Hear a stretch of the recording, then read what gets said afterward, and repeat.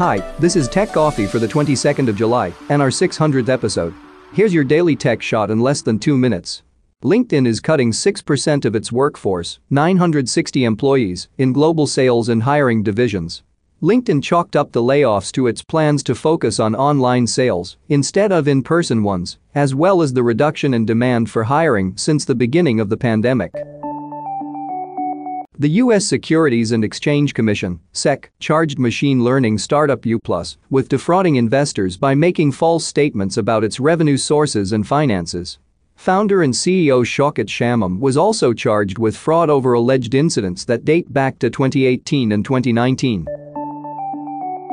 Wiz will allow certain users of its smart home cameras to pay what they want for AI-based person detection.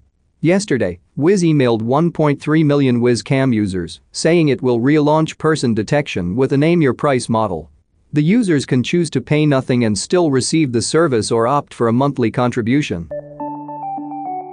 Ant Group's Alipay has started using nose print recognition technology for pets in its insurance app. The feature can recognize and identify pets based on their nose prints, similar to facial recognition in humans. At its Inspire 2020 Partners Conference this week, Microsoft rolled out new Microsoft 365 security, risk management, and compliance tools for remote work. The company announced its endpoint data loss prevention solution and double key encryption in public preview. Other security announcements included new features for insider risk management and communication compliance in public preview. This was your shot of Tech Coffee. Find us at onthismedia.com.